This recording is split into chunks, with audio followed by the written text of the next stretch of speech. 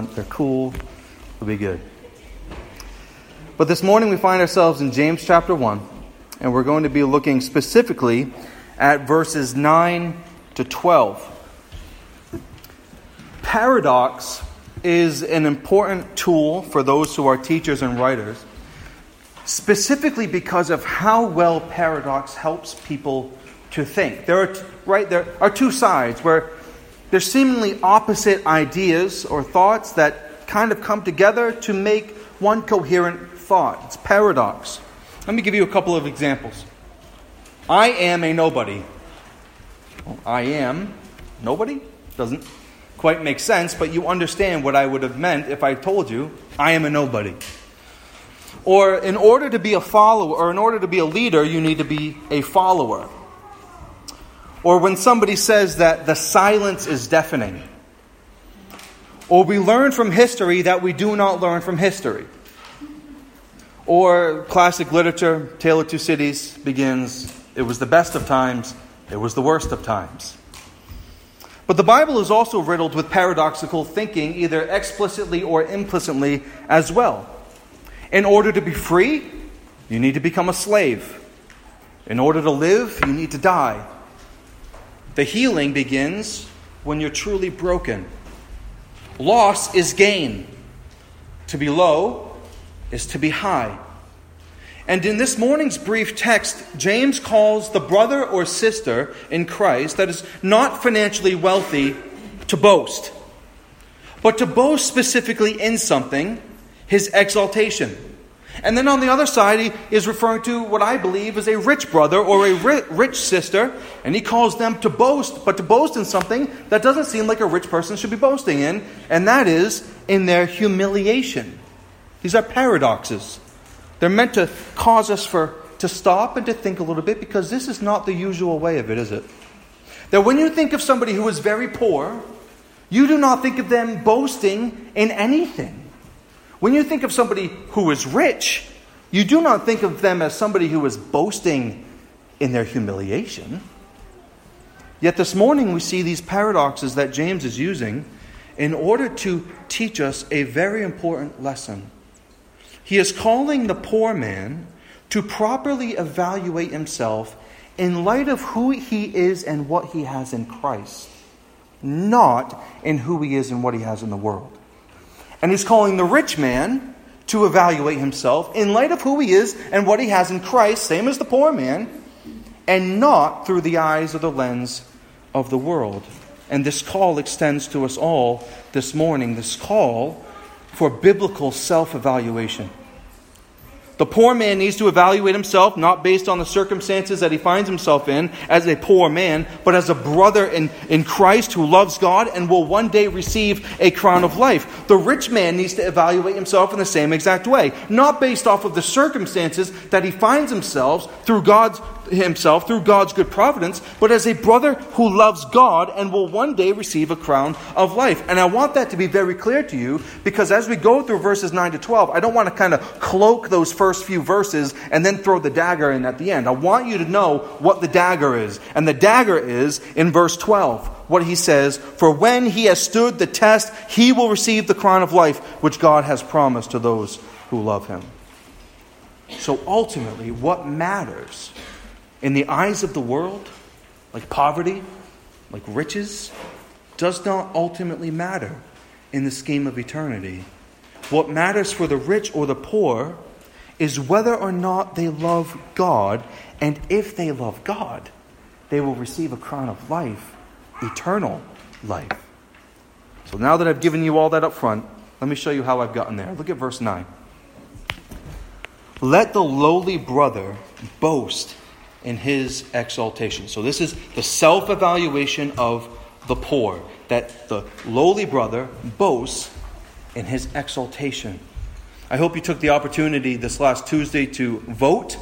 Anytime there is a time to vote, there is inevitably discussion about the economy and how the economy is doing, and whatever person we're going to put in office that is going to bring about a good economy. And usually the context with the economy is always connected to the discussion of the middle class, right? That the politicians are always promising that the middle class of America will grow and flourish and expand and be strong and have money and all of the rest. And this idea of a middle class implies, of course, that there is an upper class and that there is a lower class. And many Americans identify this. No doubt you probably identify yourself in one of these categories, that you probably would throw yourself into the context of the middle class somewhere. So most of us identify with this, but then even within being in the middle class, if that's where you put yourself, there's the thought of, are you in the upper middle class, or are you in the lower middle class, and everywhere in between. But in James's day, when James is writing this in the year 40-something AD, there's really no such thing as a middle class. There were certainly merchants and artisans who had formed somewhat of a middle class. Jesus' family, which would have been, remember, James's family too, James and Jesus being brothers, they would have likely identified probably with this sort of middle class. Being skilled in a trade like carpentry was really no small thing. James and Jesus both being trained as carpenters by their father Joseph. But the economy in these days would have looked really a little bit like a Christmas tree. You would have had the extremely wealthy at the very top of the tree, and it would have been a very small part of the tree, all of these wealthy people. They would have included people like the bureaucrats, people like the aristocrats, and even some of the Jewish religious leaders who would have been born into money and would have been very wealthy. And that would then funnel down into a very small middle class of craftsmen and merchants. But then the Christmas tree, as it were, would really bottom out with a large lower class. And so for James, what he is specifically talking about in our text this morning about the rich and the poor is that this little pocket of the wealthy at the top and the massive poor people at the bottom, and it's to this large majority of people that have nothing in regard to land, they have nothing in regard to money, they have nothing in regard to skill, they have absolutely nothing in the eyes of the world to offer the world in any regard. And what does James tell this large majority of people to do? He tells them to exalt. This should be as stunning as what he says in verse 2. When he says, again, kind of a paradoxical way of thinking about trials. Count it all joy when you enter into trials of various kinds, right? This paradoxical thinking. Those things don't seem to go together. And yet here he's continuing on with this paradox. A poor man or woman boasting in their exaltation. This massive people at the bottom of that tree, as it were. By now you should be wondering what it would mean to boast in our exaltation. And I think that James is likely alluding back to the prophet Jeremiah, where Jeremiah says, "Thus says the Lord, let not the wise man boast in his wisdom, let not the mighty man boast in his might, let not the rich man boast in his riches, but let him who boasts boast in this, that he understands and knows me, that I am the Lord, who practices steadfast love, justice, and righteousness in the earth. For in these things I delight, declare the Lord." So why can the poor man boast in his exaltation? Because he understands and he knows God. That's why he can boast. Turn over in your Bible, James chapter 2. Just turn a page over to James chapter 2. And look what he says in verse 5. He says, "Listen, my beloved brothers. Has not God chosen those who are poor in the world to be rich in faith and heirs of the kingdom which he has promised to those who love him?" In connection with our text back in James 1, this is our theme, isn't it? This is the paradox of biblical self-evaluation. That you evaluate yourself based on who you are and what you have in Jesus and God, not based on who you are and what you have in the eyes of the world. And so James chapter 2 verse 5 saying, it is the poor in this world who are the rich in faith. It's the poor in the world who are heirs of the kingdom. It's the poor of the world whom God has set his love on. Why? Why is this the way of it? Why does it seem like God is going about and giving faith to the poor and making the poor sons and daughters of God? James chapter 2 verse 5 says, God chose it to be that way. This is a paradox. God choosing the poor to give his great riches to. Revelation chapter 2 verse 9 in one of the letters to the 7 churches, gets at this well. He says, I know your tribulation and your poverty. I know your tribulation and your poverty. And then in parentheses, but you are rich. You're poor, but you're rich. And so although in James's day the majority would have been poor materially, and in the West, in America, our lot is certainly rich in comparison to what his first readers would have been experiencing. But what are these poor to do? To boast in their exaltation, to boast in Jesus, to boast in the cross of Christ that has forgiven them. You see, the poor brother or sister, they may have been born into a worldly position of a peasant, but they have been reborn into the position of being a child of the King. And this poverty is meant to do something for them. And our tendency when money is tight and circumstances are hard is to think that God is simply keeping us in a tough spot for no reason. Like, why are you making me be poor? When in reality, God is keeping us there because keeping us there keeps us close to Him. Listen to what one author said. He said, if you are poor, you should boast in the fact that your circumstances are actually leading you to trust in God. And in the absence of physical resources, you are driven to boast in your paradoxically rich status as a child of God.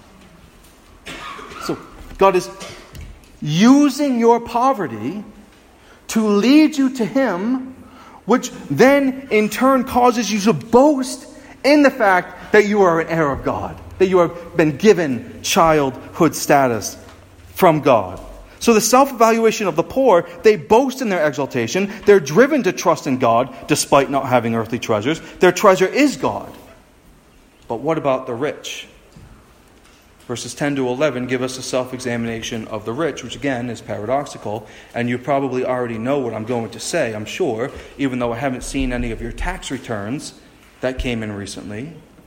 I can say that for most all of us here, we would certainly fall into the camp of being rich in James's eyes. For sure, James would see the kinds of things that you and I own. He would see the calories that we consume every day. He would see the entertainments that we enjoy every day. And he would most certainly chalk that up to being fabulously wealthy.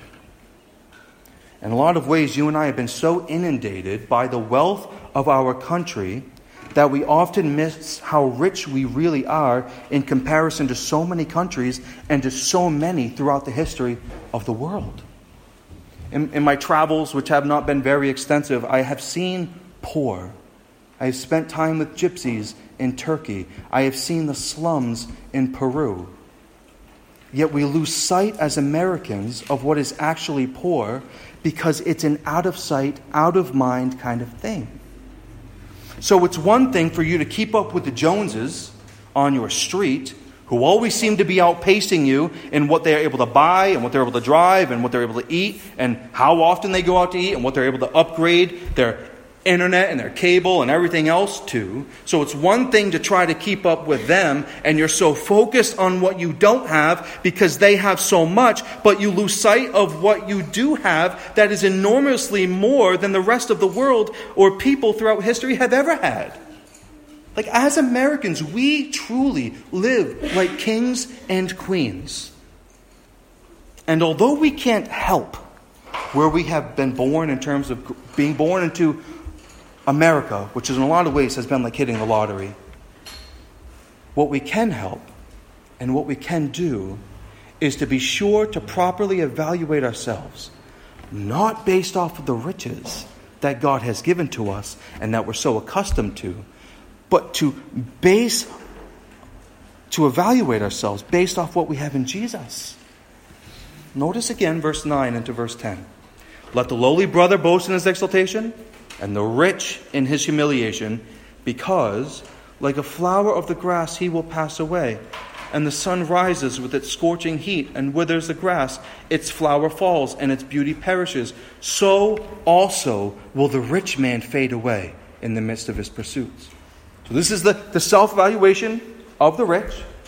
How's he to interact with this money? Because the guy who is pursuing his money, pursuing that luxury, James says he's going to fade away.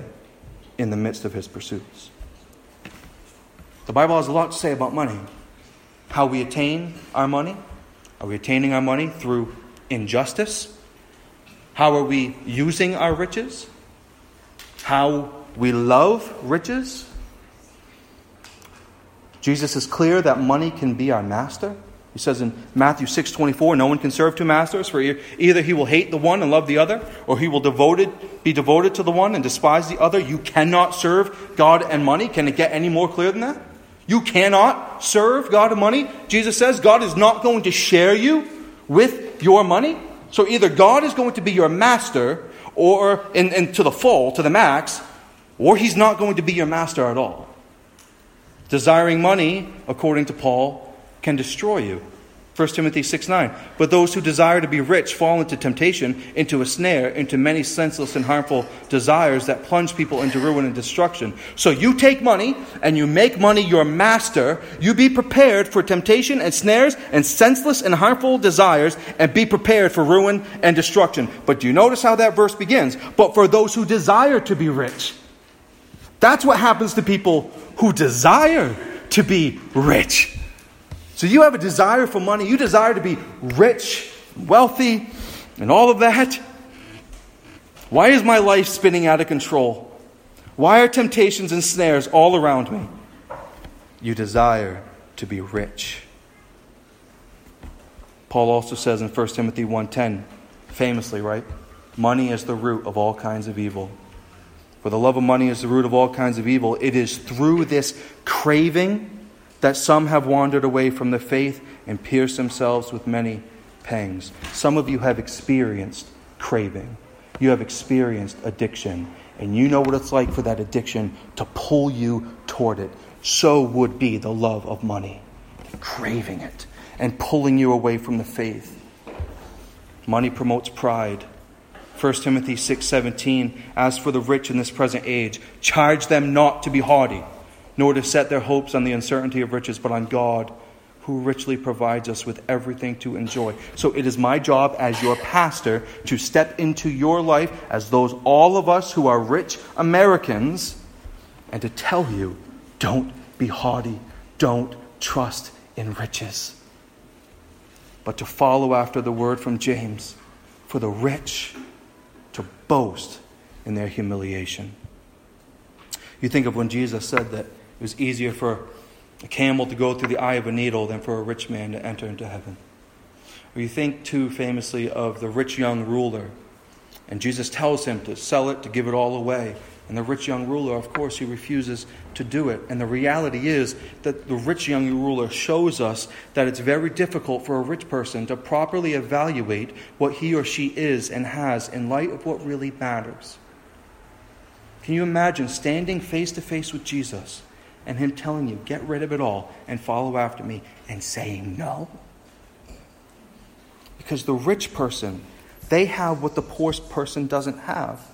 They have the massive amounts of land. They have the money in the bank account. They have the skill to make a great living for themselves. And so in the eyes of the world, when the world evaluates them, they say, wow. The world says, wow, they have something to boast in. Look at all that they have. And so long as the world offers their stamp of approval, and we feel good about what we have, and we feel secure in what we have, and we boast in what we have, we are in actuality not that much different than the rich young ruler. Yet how would we respond if Jesus said the same thing to us? Sell it all, get rid of it all, and follow after me. Is it any real wonder when you consider how far Christianity and faith have drooped in our country? That we consider the state of Maine, 2 or 3% of the state of Maine is a professing evangelical or attend worship somewhere. And let's even say less than that are genuine believers. Where we come down to a percent or two that believe, out of 100 people, 1 or 2 people might have faith. Is it any wonder that as our country over the last few hundred years has grown in wealth like crazy, that spirituality has come down, as though those two things are certainly related to one another? And I think that James's point here is that evaluating yourself based off of what you have is not biblical self-evaluation. Biblical self-evaluation for the rich person includes boasting in your humiliation. The rich man should boast in his humiliation because it should humble him that the Lord providentially placed him where he placed him. You should be humbled to have been given what you have been given, Christian. The tendency of the rich man is to pound on his chest, right? And to talk about all that he has gained and accomplished and bought and how he sent his kids to the best schools and on, as though he was the one who got himself to that point. Yet I think what James is acknowledging here is that God is the one who allows rich people to be rich people. Therefore, they should be humbled. The rich man should exult in God in his humiliation, knowing that he is not the one who brought himself to that position. He needs to view his riches not from the worldly perspective, but from God's perspective. That what he has is from God, and what he has is from, and he is in God. He should use what he has for God, because ultimately all of it is going to burn anyway, isn't it? Look again at the metaphor in verse 10 and 11. Because like a flower of the grass, he's going to pass away. For the sun rises with its scorching heat, and it withers the grass. Its flower falls, and its beauty perishes. So also will the rich man fade away in the midst of his pursuits. So grass is beautiful. When it's watered in the summertime and it's taken care of, it's soft, it feels nice on your feet, looks beautiful to the eye, that nice green after a winter. And flowers are beautiful. They attract us with their beauty. And frankly, flowers are so beautiful that they draw us so close to them. And then when we get close to them, we actually put our nose up to them and we start to smell the flowers. And what a metaphor this is for the rich. That like a flower of the grass, he's going to wither away and die. Like flower, like grass, like beauty, it all goes away. So also will the rich man fade away in the midst of his pursuits. Because his pursuit has not ultimately been God. His pursuit has been his pocketbook. And you cannot serve God and money. And none of us should expect to live here on earth and be obsessed with money and be obsessed with purchases and expect that we're going to enter into the kingdom of God. We will surely fade away in the midst of our pursuits, as though we never even existed. Like the psalmist says, "Be not afraid when a man becomes rich, when the glory of his house increases, for when he dies, he will carry away nothing. His glory will not go down after him." Or like we might say with our colloquialism, he who dies with the most toys still dies. Or we ask, have you ever seen a U-Haul on the back of a hearse? What consumes the rich and their trinkets and the cars and the houses and the boats and the second houses and whatever else, it is all going to burn. This is why I beg you not to pursue what the world has to offer you. I beg you not to lay down your life for the American dream. I beg you not to work your fingers to the bone between 20 and 63 and then go waste the last 20 years on yourself. Why would you ever spend your life pursuing something that vanishes? That it all goes away, that it disappears. Who cares what you have? What you have in God is what matters. And so we say, well, I love God. But your pursuit of the things and how you boast in the things of the world, it says otherwise. And the danger of you fading away in the midst of this pursuit, like a dying flower or wilting grass, you are going to die. And all of it's going to burn after you. Have you understood the paradox of biblical self-evaluation? Don't get caught up in the riches and lifted up in pride. Exalt not in those things. Exalt in your humiliation. Be humbled in what God has given to you, not lifted up. If the world praises you for what God has providentially given to you, that's not what matters. It's not what you'll ultimately be evaluated on by God. You're not going to get to heaven with with your bank account slip, right? Showing God what you have. Hey, isn't this great? Look what I did. It's not going to care. So the poor are to evaluate themselves rightly. Let their experience as one of humble circumstances to drive them to exalt in what they have in Christ. The rich are to evaluate themselves rightly. Let their experience humble them and drive them to what they have in Christ. One of those things of which is what I think James brings up in James chapter 1, verse 12, a crown of life.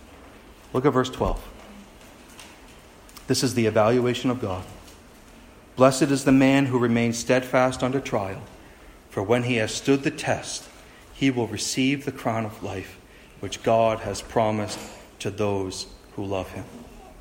I haven't brought it up much this sermon, as I did last week, but we're still in the context of trials. Like beginning of chapter 1, count it all joy when you meet trials, knowing that it will produce steadfastness within you, which will produce that maturity in you that God wants. And then we moved on to asking for wisdom for the trial. When you're struggling and you need wisdom within the trial, you simply ask God. And then in our text this morning, he's giving us an illustration for a trial. The trial of being poor. So you see how all that funnels down. Count it all joy when you meet trials. When you're in a trial, you ask for wisdom. And now let me give you an example of a trial. Being rich or poor. Yet in verse 12, he brings it all into focus and says, blessed is the man who remains steadfast under trial. And what is the reward for persevering through this life as a Christian in trial and out of trial? Something so much better than riches. The crown of life. Eternal life. For those who would believe. For those who love God. So I'm going through life. I'm living my life, doing whatever I want to do, and then suddenly God sets his love upon me, and I respond to him back in love. The Bible says we love him because he first loved us. So suddenly I'm 20 or 30 or 50 or 80, and I'm going through my life, doing my thing. He sets his love upon me, and I respond because he loves me. I'm going to love him in return. And suddenly I'm following after him. I'm doing his will. I'm obeying him, submitting to him. And the trials are coming. And what those trials are doing within me is it's producing that steadfastness. It's making me more like Jesus. It's making me holy. And finally the day comes when all of my trials in life start becoming a memory. My poverty on earth is becoming a memory. My riches on earth are becoming a memory. And why are they becoming a memory? Because the day has come when I am before him and he has given me a crown of life. The book of Revelation says in chapter 2, be faithful unto death, and I will give you a crown of life. Whether you're rich, whether you're poor, somewhere in between, be faithful unto death, and he will give you a crown of life. Blessed is the man or woman under trial, for when they have stood the test, when that test is over, he will receive a crown of life. Paul says something along these lines in 2 Corinthians chapter 4. For our momentary light affliction is producing for us an absolutely incomparable eternal weight of glory. That will get you going if you think about that. That whatever light momentary affliction that you're experiencing right now, that is doing something in you and for you. It is preparing you. It is preparing you for an incomparable eternal weight of glory. Why the trial? Take it from the man in 2 Corinthians who wrote it. Take it from the man who endured shipwreck and sleepless nights and beatings and persecution, all for the name of Jesus. That this momentary affliction is producing within us an absolutely incomparable eternal weight of glory. I'll take that. If I'm poor, I'll exalt in what I have coming in a crown of life as a lover of God. If I'm rich, I'll exalt in my humiliation, knowing that it's not what I have now that is of value, but of what I'll have when I stand before God. I'll have a crown of life. I'll have eternal life with him, sharing in an absolutely incomparable eternal weight of glory. That is what's real. That is what is lasting. That is what is not going to burn. When you think of a crown of life, don't think of a big gem-studded gold crown. Think of the laurel wreath. That wreath that the ancient Greece would put on their head after finishing the race, after being steadfast to the end. This would be the crown of life. This is what is real. This is what is lasting. And as a lover of God, I get to taste that now. and I'll taste it for all of eternity. And so will you. So when you consider what you have, Christian, let it not be based upon your poverty or your riches, because what ultimately levels the playing field and what ultimately matters for those of us within the church and our brothers and sisters around the world, it's how God evaluates us. That He doesn't look at you and evaluate you based off of your poverty or riches. Instead, like when Jesus looked at Peter after His resurrection, He asked him 3 times, "Do you love me?" And the question for you is, do you love God? Do you love God? Have you trusted in Christ for the forgiveness of your sins? That you understand that you're a sinner. And not just a kind of sinner every now and then with white lies here and there, but that you're a sinner. And that you're in desperate need of redemption. That you are a slave in the slave market of sin. And you need somebody to come in and to redeem you from that place. Do you understand your position as one who is not within the kingdom of God? Because that is where you are. Following after Satan, dead in your trespasses and sins, and you desperately need Him to breathe life into you, to open your eyes, to believe in the gospel, and to trust in Him. Have you trusted in Him? Are you a lover of God? So, beloved of God, I urge you to not evaluate yourself based on who you are and what you have in the world, but evaluate yourself as a lover of God based off what you have in Christ. For starters, a crown of life. Let's pray.